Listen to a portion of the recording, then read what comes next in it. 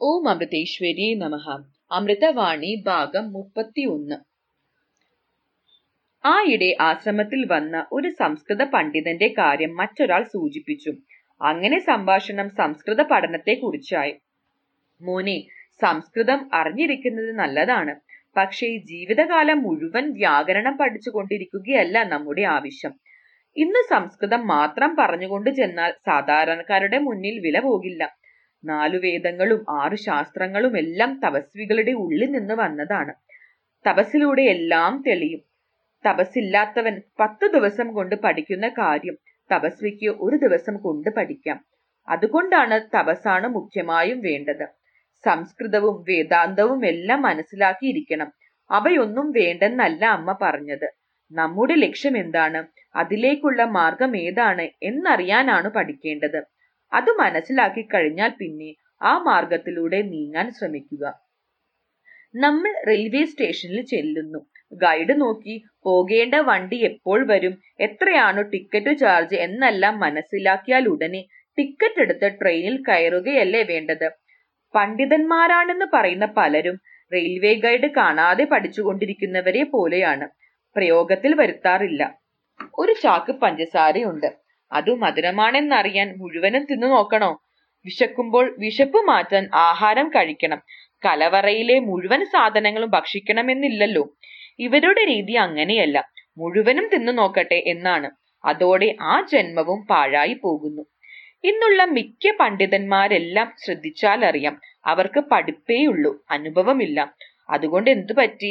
90 വയസ്സ് വരെ പഠിച്ചിട്ടും മനോദുഃഖം ഒഴിഞ്ഞ സമയമില്ല. പലരും പഠിച്ചതും ഉരുവിട്ട് വീട്ടിൽ കുത്തിയിരിക്കുകയാണ്.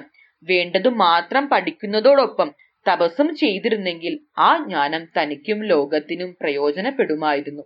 അതാണ് അമ്മ പറയുന്നത്, ശാസ്ത്രം ഒരുവിധം മനസ്സിലാക്കിയിട്ട് പോയി തപസ്സു ചെയ്യണമെന്ന്. എങ്കിലേ പഠിച്ചത് അനുഭവത്തിൽ വരും. തനിക്ക് ശാന്തി കിട്ടൂ. ലോകത്തിന് എന്തെങ്കിലും പ്രയോജനം ചെയ്യാനും കഴിയും. ആവശ്യത്തിന് പഠിച്ച് കുറെ തപസ്സും കൂടി ചെയ്ത് ശക്തി സമ്പാദിച്ചാൽ പിന്നെ ലോകസേവനം ചെയ്യണം.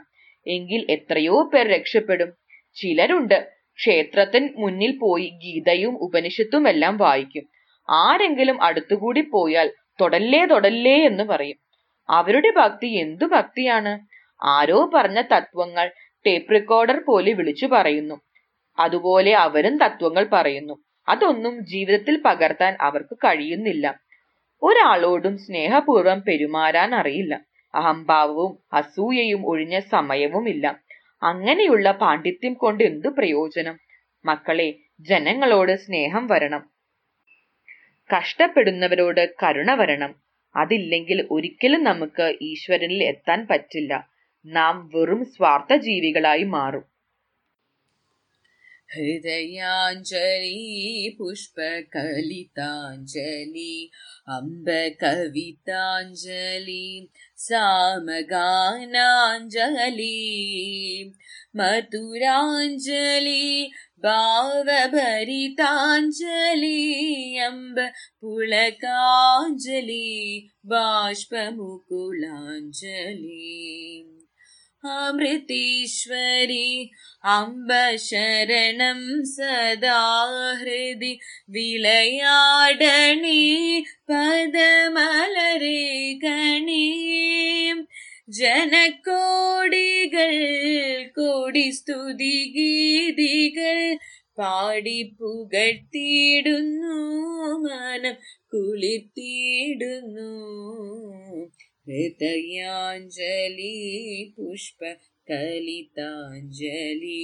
അംബ കവിതാഞ്ജലി സാമഗാനാഞ്ജലി മധുരാഞ്ജലി ഭാവഭരിതാഞ്ജലി അംബ പുളകാഞ്ജലി ബാഷ്പമുകുളാഞ്ജലി. ഓം അമൃതേശ്വരി നമഃ.